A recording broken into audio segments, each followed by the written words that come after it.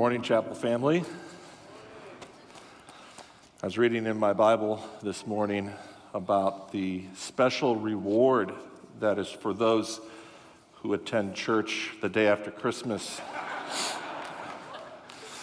So for those of you who are online, I'm sorry. No soup for you. All right. Well, I invite you to turn to Acts chapter 3. Acts chapter 3, and we're going to continue in our series in the book of Acts. As believers, we know that we cannot do ministry at all apart from the power of God. We can't do it in our own strength, which is, of course, why Jesus in Acts 1 told his disciples to wait in Jerusalem for the coming of the Holy Spirit. He knew that they weren't going to be able to do the work that we see them doing in the book of Acts without the power of the Holy Spirit. We know in John 15:5 that Jesus said, "You can't do," and it was pointed out to me by someone in between services that the actual literal rendering is, "You can't do one thing apart from me." Not one thing. Zechariah 4:6 says, "Not by might, nor by power." Not by your might, not by your power, but by my Spirit, says the Lord of hosts. Having said that, that does not mean that we are to sit back passively and do nothing. God calls us to work, and to work hard, especially at developing the gift that he has given us. The Apostle Paul said this to Timothy in 1 Timothy 4:14, "Do not neglect the gift that you have." Don't neglect it. You have a gift. Don't neglect that gift. Develop it. Leaders need to learn how to lead. You got to learn that. Some people say, well, you're born with it. You still have to learn how to lead. Teachers, trust me, you got to work hard at teaching. Those with gifts of administration have to learn how to delegate and organize. Those with gifts of helps and counseling have to learn how to sympathize and need insight for how to help people.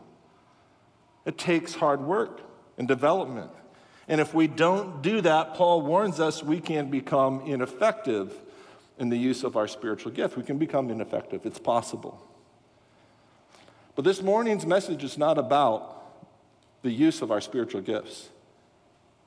This morning's message is about the proclamation of the gospel. And my point is this. In the same way, it can become possible to be unfaithful and ineffective in the use of our spiritual gift. We can also be unfaithful and ineffective in our proclamation of the gospel. There is a crisis in this church and in the Church of America, but it's not what you think it is. The biggest crisis is knowing the gospel, first of all, and then second of all, learning how to faithfully and effectively proclaim it, tell it, teach it, speak it, to others. I've been over membership and baptism here at the chapel for 7 years, and I always sit down with people and I ask them the same question when they're going to become a member, whether they're going to be baptized. I ask them, if you were to sit down with an unbeliever and the unbeliever were to ask you, what do you believe? What is this gospel that you believe? What would you tell them? And church, you would be shocked at the answers that I've gotten over the years from people. Some people just don't know. I mean, you're coming to be baptized, but you don't know the gospel. Some people will respond by saying, well, I would just tell them to just believe. That's what it's all about, just believe. Okay? Believe what? Other people will say, well, I would tell them to invite Jesus into their heart. Okay. I remember as a kid sitting in Sunday school with my Sunday school teacher telling me that it was important that we invite Jesus into our hearts, and I had no idea what she was talking about. I just pictured this little man inside my heart. Some people have said to me, well, I wouldn't tell them the gospel. I would just tell them my testimony. You know, I was going through life. It was a difficult time. Life was hard. It was tough. And I started going to church. Things started getting better. And that's why I'm here. There's a crisis. How do we faithfully and effectively proclaim the gospel? We have a great example of that here in Acts chapter 3 from Peter. It's a masterful sermon. And so what we're going to do this week and next week is we're going to look at this sermon and we're going to see how Peter faithfully and effectively proclaims the gospel. We're going to learn from him. I got 5 points for this morning, and the next week we'll cover the rest. Point number 1, when faithfully and effectively proclaiming the gospel, emphasize spiritual need. Emphasize spiritual need. Look at how Peter does this, and I'll explain how he does it because it looks at first that that's not what he's doing, but it is. Starting in verse 1. Now Peter and John were going up to the temple at the hour of prayer, the 9th hour. And a man, lame from birth, was being carried, whom they laid daily at the gate of the temple that is called the Beautiful Gate, to ask alms of those entering the temple. Seeing Peter and John about to go into the temple, he asked to receive alms. And Peter directed his gaze at him, and as did John, and said, "Look at us." And he fixed his attention on them, expecting to receive something from them. But Peter said, "I have no silver and gold, but what I do have, I give to you. In the name of Jesus Christ of Nazareth, rise and walk." And we'll stop right there for now. If you were to ask the typical non-Christian, the typical non-church-going, unbelieving person, why Jesus Christ has been such an influential figure throughout the past 2,000 years, no doubt one of the typical answers that you would get is because he loved the poor and cared for the poor, the outcast, those who had nothing. He went around providing for them. But did you know that that actually was not the emphasis of Jesus' ministry? Hardly at all. Caring for the material and the physical needs of people. I want to read to you a few passages. These are called the I have come passages. And they explain why Jesus came and what his ministry was all about. Here's the first one. Mark chapter 1, verses 36 through 39. And Simon said to him, "Everyone is looking for you." They were looking for him because he had been healing people, and more people wanted to be healed. More people wanted bread, whatever it was that he was doing, miraculously providing bread or healing people. More people want that stuff. Listen to what Jesus says in verse 38. He said to them, "Let us go on to the next towns, that I may preach there also, for that is why I have come." I have come to preach the gospel of the kingdom, to meet people's spiritual needs, because that is their most important needs. That is why I have come. John 10:10, I have come that they may have life and have it more abundantly, talking about spiritual life, eternal life. That's why I have come. John 12:46, I have come as a light into the world so that whoever believes in me will not remain in darkness. He's not talking about physical light. He's talking about spiritual light so that people can see the truth. In Matthew chapter 26, you have the one place in the Gospels where the poor are brought up. A woman comes with a very expensive alabaster jar of ointment, and she pours it on Christ, very expensive, and the Bible says that the disciples were indignant. How could you let this happen? We could have sold this ointment and given it to the poor. And what did Jesus say? You'll always have the poor. You won't always have me. Someone might object and say, well, what about all the healings that Jesus did? He healed the lame. He went around healing from town to town to town to town. That's not just spiritual needs. That's meeting people's physical needs. Yes, but do you know that those healings, those miracles, do you know what they're called all throughout the gospel? They're called signs. Signs. That's because those miracles where Jesus met people's material and physical needs were meant to be a sign that pointed to a greater need that they had. So when Jesus in John 6, he feeds the masses, the 5,000, what was that to point them to? It was to point to the fact that he is the bread of life. He is the one who satisfies. He is the one who sustains, not just physical food, but spiritual food. Him, the bread of life. When he healed the blind man in John chapter 9, there's a man who was born blind and he heals them. And what does he say at the end of that story? He rebukes the Pharisees and he says, because you say that you can see, your blindness remains. In other words, you're so proud, you're so arrogant, you think that you can see the truth apart from me. And because that's what you're doing, you will remain blind. The whole thing was a spiritual lesson on spiritual blindness. That sign, that miracle that he did was a sign about a spiritual lesson. And that's what Peter is doing here. He heals the beggar, but it is for a greater purpose. And it is to show that Jesus Christ is the one who saves us, and that they are to put their hope in him. It's not, he doesn't just do it so that the beggar can say, hey, great, you're healed. It's for a greater purpose. Now, someone might say, well, what about the passage in Matthew 25? It says this, for I was hungry, and you gave me food. I was thirsty, and you gave me drink. I was a stranger, and you welcomed me. I was naked, and you clothed me. I was sick, and you visited me. Isn't that Jesus exhorting his disciples, his people who follow him, to go to the world and to feed them and to clothe them and to give them drink and to visit them when they're sick? Isn't that what Jesus is doing there? No. That is not an exhortation for believers to meet the physical needs of unbelievers.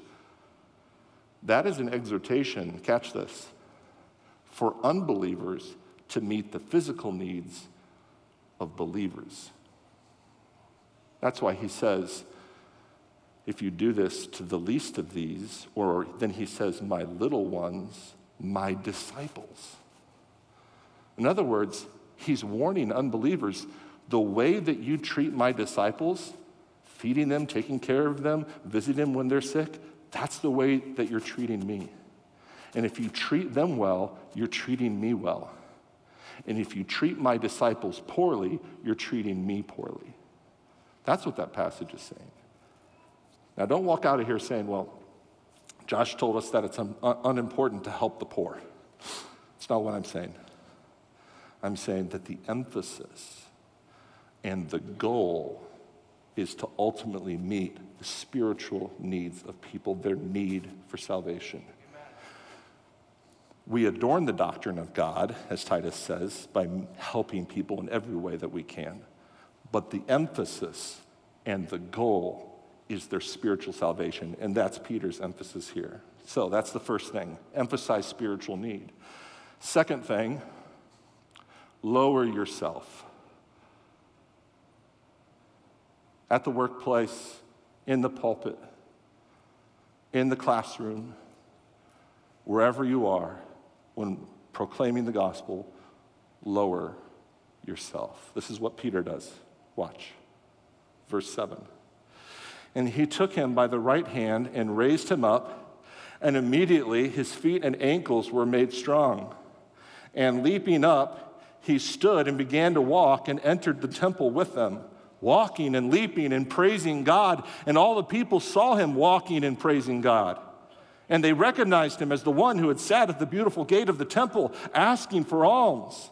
And they were filled with wonder and amazement at what had just happened. And while he clung to Peter and John, all the people, utterly astounded, ran together to them in the portico called Solomon's. Wow. They are pumped. All their eyes are fixated on Peter and John. Look at these men. Look how amazing they are. Look at what they did. Look at what Peter says in verse 12. And when Peter saw it, he addressed the people, men of Israel, why do you wonder at this? Or why do you stare at us? as though by our own power or piety we have made him walk. You have to admire Peter's humility here. It's not us. It's not our power. It's not our strength. It's not our piety. It's not because we do all these great things and we're such holy people that God used us. This is because of the sovereign decision and power and will of Jesus Christ. He goes on to explain. Church, the best of men are men at best, and sinful at that. Do you know that a person's greatest strength can be their greatest weakness? For example, there are some people who are so merciful, so patient. It drives me nuts. Because I'm not there. They are. And they're merciful, and they're patient, and they're kind. And I'm like, dude, why don't you just nail that guy? But they're kind and patient, and that's such a great strength. And I've known people like that, but I've also known that these people, sometimes it's the hardest thing in the world for them to even dare confront another Christian for his or her sin. They just won't do it. They have this great strength of mercy, but they'll never say what they need to say to another believer who needs to hear the truth. You say, what's your point? The chapel, this church, has a strength, and I have benefited from it many times. That strength is how you all honor and love your pastors. And I have benefited from that. We all, as pastors, have benefited from that. But I wonder, and I just want to humbly submit to you, could it be that the chapel's greatest strength might be one of its weaknesses as well? That we have lifted up men? It's something to think about. It's something to pray about as this church moves forward. The best of men are men at best. And the greatest men of God have always lowered themselves. All throughout redemptive history, the greatest men of God, you think of John the Baptist, right? Hey, he must become greater, I must become less. Right? The greatest men and women of God always lower themselves. Or think of Daniel in Daniel chapter 2, when all the wise men and all the enchanters and all these guys, the top officials in Babylon, they can't interpret King Nebuchadnezzar's dream. But God allows for Daniel to interpret that dream. And listen to what Daniel says. He says, "As for me, this mystery has been revealed to me. Not because of any wisdom that I have more than all the living, but in order that the interpretation may be known to the king." Listen, Daniel had his chance. He had his chance to grab more power, to grab glory, for people to stand in wide-eyed amazement at him. He had his chance, but he blew it. He gave God the credit. "It's not from me," he said. "This came from the Lord. I'm just a regular guy." Or think of the Apostle Paul, 1 Corinthians 3, 5-7. He says, "What then is Apollos? What is Paul? Servants through whom you believed, as the Lord assigned to each. I planted, Apollos watered, but God gave the growth." And then listen to this. "So neither he who plants nor he who waters is anything." You're nothing. Wow. You're like, that doesn't make me feel very good. But that's what it says. It's in the text. We're nothing. We aren't anything. Josh Lyle isn't anything. Former leaders aren't anything. Your favorite radio preacher isn't anything. Just servants by whom God chose to use as an instrument. That's all we are. That's all any of us are. If we allow people to think more of us than they should, we draw people to ourselves. And when people are drawn to us, they are not drawn to Christ. So we lower ourselves. Here's the next thing we do. The next feature of faithful, effective preaching is we exalt Christ. We lower ourselves and we exalt Christ. This is what Peter does all throughout the sermon. He says in verse 13, the God of Abraham, the God of Isaac, the God of Jacob, the God of our fathers, glorified his servant Jesus. And now he starts to give Jesus the credit for what happens. And he, later in verse 16, he says it's because of Jesus and faith in the name of Jesus that this man has been healed. He calls Jesus the holy and the righteous one. He calls him in verse 15 the author of life. In verse 13, he calls him the servant, which is a messianic title. He talks about Jesus in verse 5, verse 13, 14, 15, 16, 18, 20, 21, 22, 23, 25, 26. He mentions Jesus. He talks about Jesus, preaches Jesus, proclaims Jesus. Paul, 1 Corinthians 1:23, we preach Christ. 1 Corinthians 2:2, for I decided to know nothing among you except Jesus Christ and him crucified. It is a worthless sermon that does not make Jesus its subject. Amen. It is a worthless sermon that does not in some way connect our Savior to what it is that you are talking about. Amen. All sermons must do that. You say, well, Josh, why can't we just come to church and hear a sermon about loving one another? Is there anything wrong with that? Maybe I don't hear about Jesus. Maybe I don't hear about the cross. Just an exhortation to love one another. What's so bad about that? Scripture says we love because he first loved us. We can't love one another unless we see how much Christ loves us. You want to know how to love? Look at Christ. Look at what he did for you. You can't love unless you look at Christ. You say, what about a message about the Holy Spirit? I mean, I might preach a message about the Holy Spirit. Shouldn't we preach about the Holy Spirit? Yes, we should preach about the Holy Spirit. But the only reason the Holy Spirit was gifted to us so that we could have life and so that we could have power, the only reason he was gifted to us, Galatians says, is because Christ became a curse. Paul, you see how Paul connects Jesus to everything?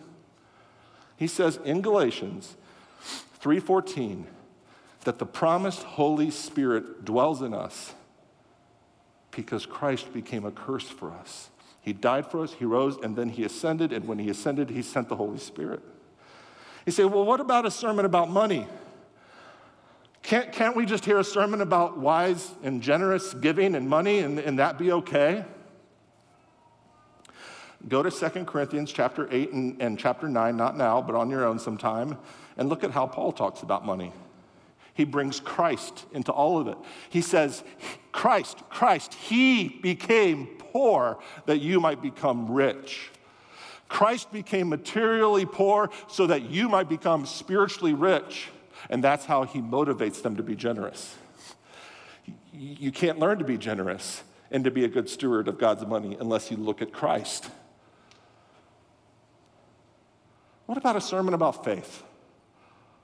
Josh, why can't you just preach a sermon about David and Goliath? And fear over faith, or faith over fear, whatever. Why can't we just hear a sermon about that? Because we're not David. Christ is David in that story. We are the cowering Israelites in the corner saying, I'm not fighting that guy. I can't do that. And then Christ comes in and does for us what we are unable to do. And that is defeat our enemies. We can't defeat death. We can't defeat sin. We can't defeat Satan. Only Christ can chop off the head of Goliath. And that's the point of that story. It's all because of Christ. The manna in the wilderness, Christ. The rock that followed the Israelites, that poured out water in the wilderness, 1 Corinthians 10 says that was Christ. The promised land, that's a symbol of Christ. Moses, he's a type of Christ, a foreshadowing of Christ. The tabernacle, that's Christ. John chapter 1, he came and he pitched his tent. He tabernacled among us. The tabernacles, the incense, the lampstand, and the showbread inside the tabernacle. What about that? Christ, Christ, Christ. It's all about Christ. Joseph, Christ. Boaz, Christ. Adam, Christ. 1 Corinthians 15 says that Jesus is the second Adam. The first Adam was a prefigurement, a type of the antitype who is Christ. The scapegoat, the sacrificial lamb, Christ. The ark that Noah was in, Christ. They were placed in the ark, spared from God's judgment, and brought to the new earth. God places you in Christ, spares you from God's judgment, and brings you to the new earth. The ark. The first fruits, Christ. The firstborn, Christ. The festivals, Christ. Melchizedek, Christ. Hebrews 7. The book of Psalms.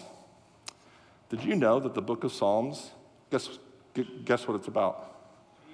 Christ. The blessed man of Psalm 1, the anointed king of Psalm 2, and then the rest of the Psalms are an explanation of that. The whole thing is about Christ, and if you don't understand that, many of the Psalms aren't going to make sense to you. Deliver me, O God, because I have been perfectly righteous before you and blameless my whole life. David? Christ. The whole thing is about Christ. Spurgeon said this quote, listen carefully because it's a little hard to understand. Preach you Christ, and Christ, and Christ, and Christ, and nothing else but Christ. Never was a man blamed in heaven for preaching Christ too much. So we exalt Christ. The next thing we do, as Peter is our example, is we make sure that we convict people of sin. Convict of sin. That's what Peter does. We're going to see this in just a moment. Peter masterfully convicts them of their sin. You say, can't I just encourage people? I'm an encourager. God has given me the gift of encouragement. Can't I just encourage people to come to Christ? Can't I just tell people of God's love? Why don't we just tell them about God's love? And then they'll be wooed to the gospel. It doesn't work like that. You got to get our hands dirty if we're going to be faithful and effective in our proclamation of the gospel. And that means saying the hard things. That means being like Peter. Look at what he says, verse 13. The God of Abraham, the God of Isaac, the God of Jacob, the God of our fathers, glorified his servant Jesus, whom you delivered over and denied in the presence of Pilate when he had decided to release him. But you denied the holy and righteous one and asked for a murderer to be granted to you. And you killed the author of life, whom God raised from the dead.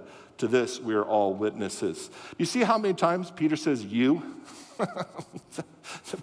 Peter doesn't just say, hey, we're all responsible for Christ, and we're all, no. He said, you did it. You took the one who created you and gave you life, and you killed him. The author of life you killed.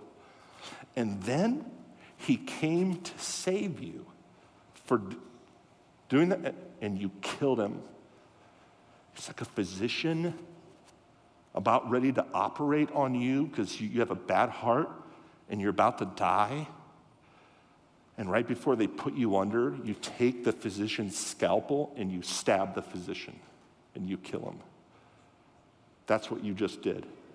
That's what Peter says to them. You killed the author of life. And then Peter says, you know what? And you're worse. You are worse than the people who you think are the worst. The Gentiles. Pilate. I know you guys, Peter says, I'm your brother. I know how we all think. We hate the Gentiles. You hate Pilate. You think he's the worst of the worst. At least Pilate saw that Jesus was innocent and did not want to crucify him. And Pilate said to himself, you know what? I got him.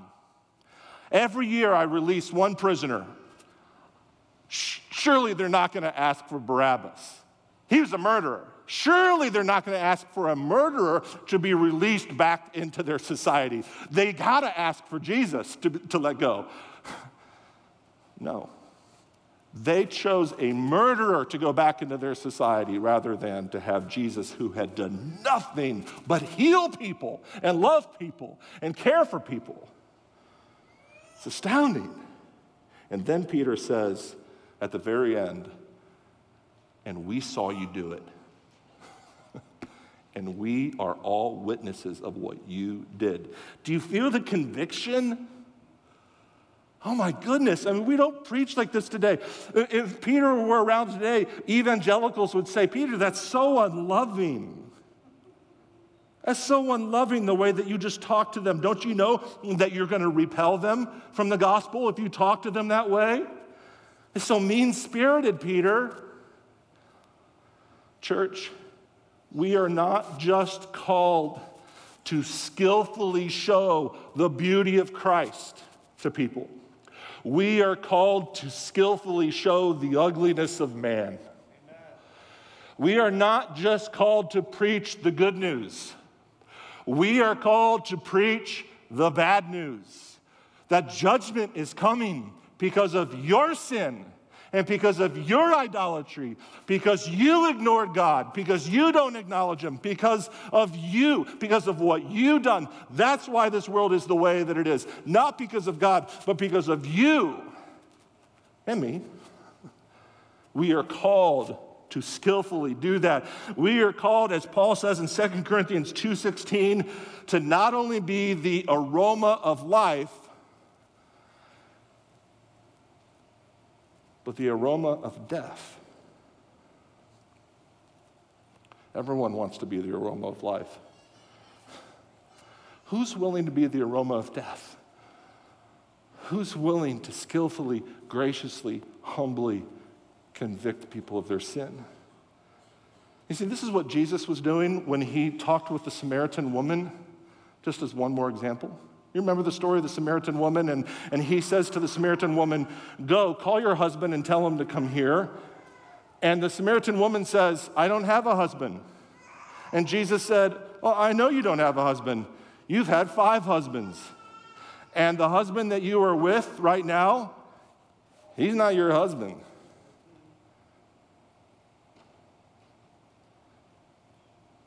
We don't talk like this in the church today.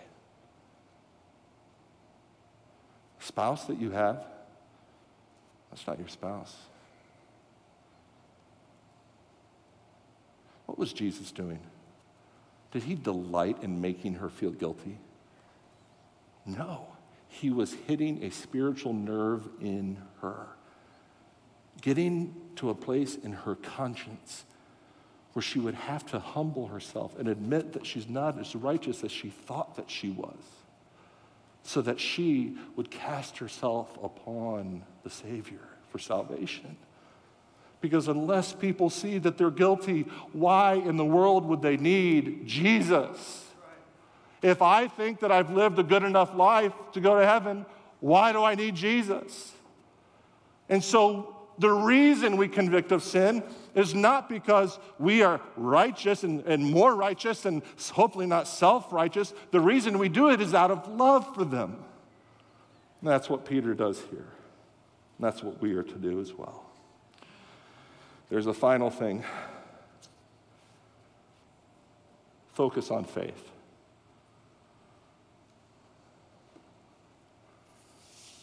We lower ourselves, we exalt Christ, convict of sin, emphasize spiritual need, and we focus on faith. Look at verse 16.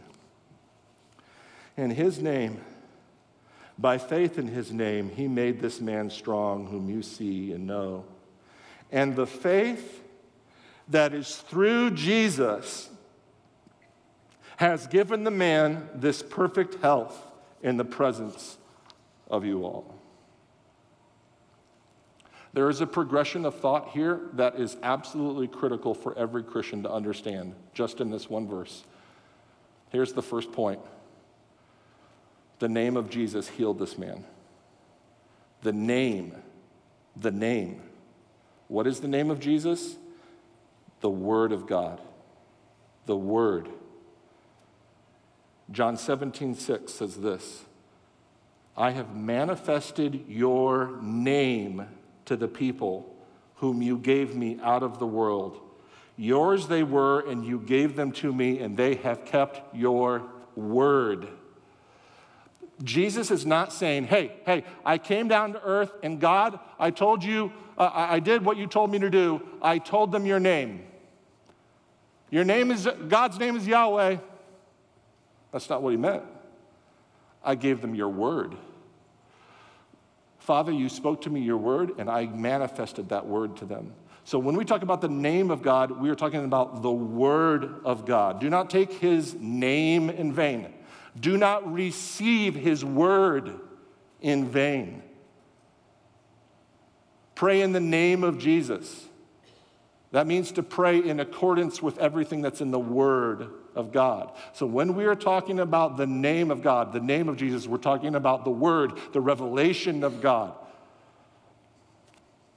And that is what creates, and that is what recreates.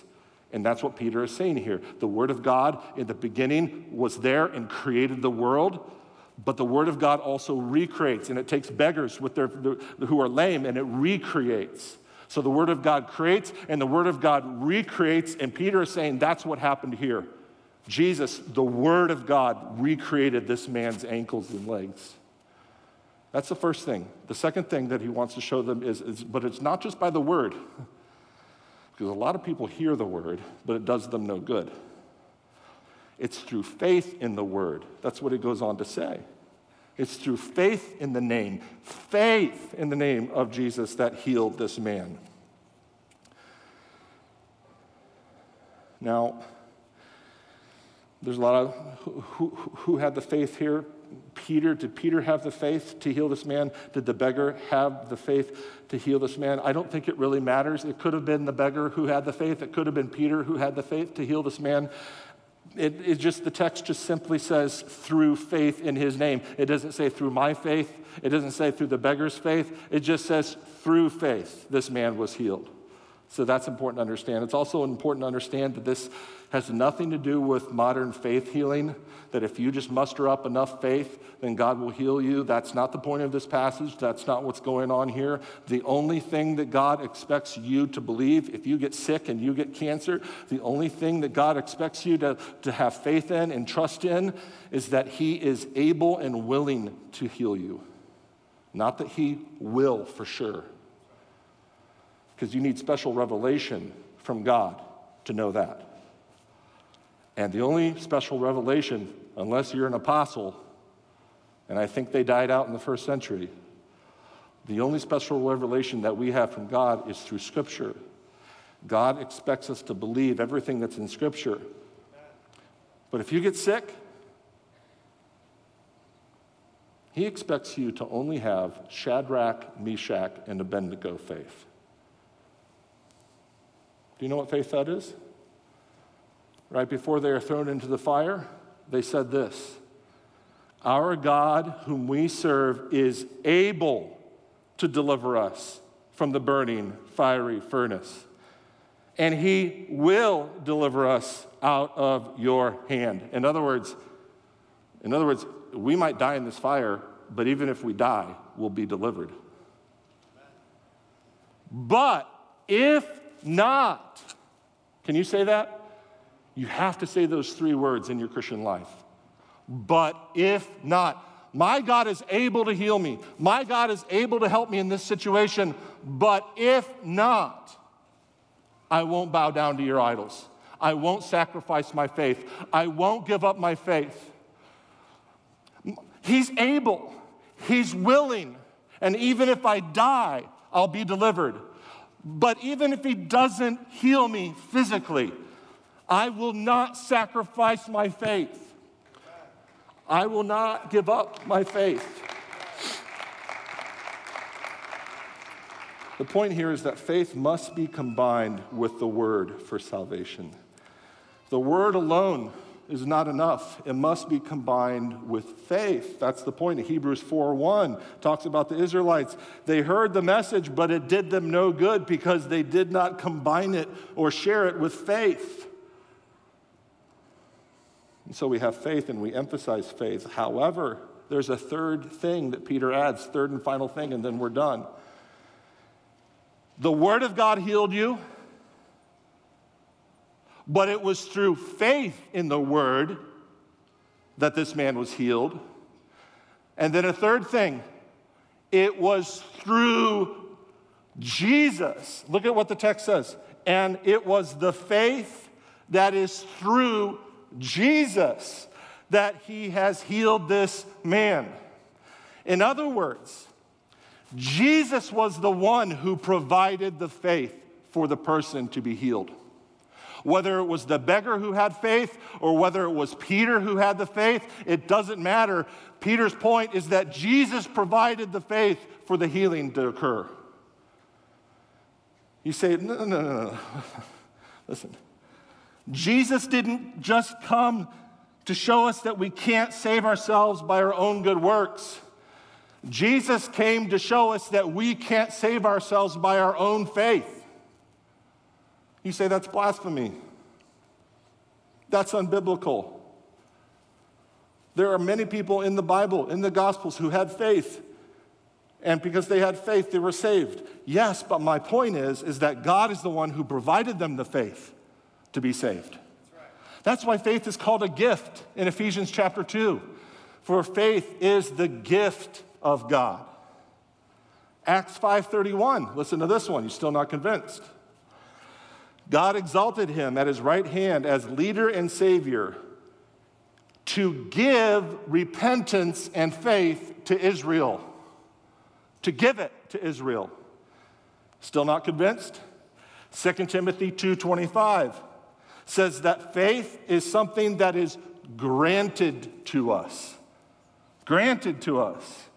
Or think about when Jesus says, "Who do you think that I am?" And Peter says, "Thou art the Christ, the Son of the living God," right? And all the other disciples, wow, that's some great faith there, Peter. And I imagine Jesus, that's some great faith there, Peter, that was given to you from your heavenly Father above. The reason you know that I'm the Christ, the Son of the living God, and you have faith in it is because God revealed it to you. All throughout the Old Testament, the Israelites failed to believe. Jesus came to save us, not just from our bad deeds, but from our unbelief. That's why the man in Luke chapter 9, whose demon-possessed son, and Jesus says to the man, "All things are possible for those who believe." I believe. Yeah, no, there were plenty of moments in my life when I haven't believed. In fact, having a demon-possessed son really has tested my faith because he keeps throwing himself into the fire. And I've struggled in my faith. And so I think what happens here is the man gets excited when Jesus says all things are possible for those who believe. And he says, "I believe." And then boom, it hits him. And then he says, "Help my unbelief." Why do we pray for faith if faith isn't given to us? Faith is given to us as a gift from God. And so here's my question to end everything this morning. Where are you in your struggle to believe? Are you struggling to believe that God will provide for all of your needs in Christ Jesus? Philippians chapter 4, my God will provide for all of your needs. Are you struggling to believe Romans? He works all things together for the good of those who love him. This is not good, what's happening to me. Are you struggling to believe that? Are you struggling to believe that Jesus Christ is the Son of God who died on a cross to save you from your sins? Are you struggling to believe that he rose from the dead and he now has ascended into heaven and he one day will come back to judge the earth, and you're almost there? You know a lot of people who believe it. You know there's something to it, but you're not quite there. You can't. Here's the good news. Jesus will give you the faith to believe. And the faith that is through Jesus has healed this man. Let's pray. Heavenly Father, release faith. Provide faith in this room. Faith to believe that you will provide. Faith to believe that you will come through. Faith to believe that you are who you said that you are in your word, the scriptures.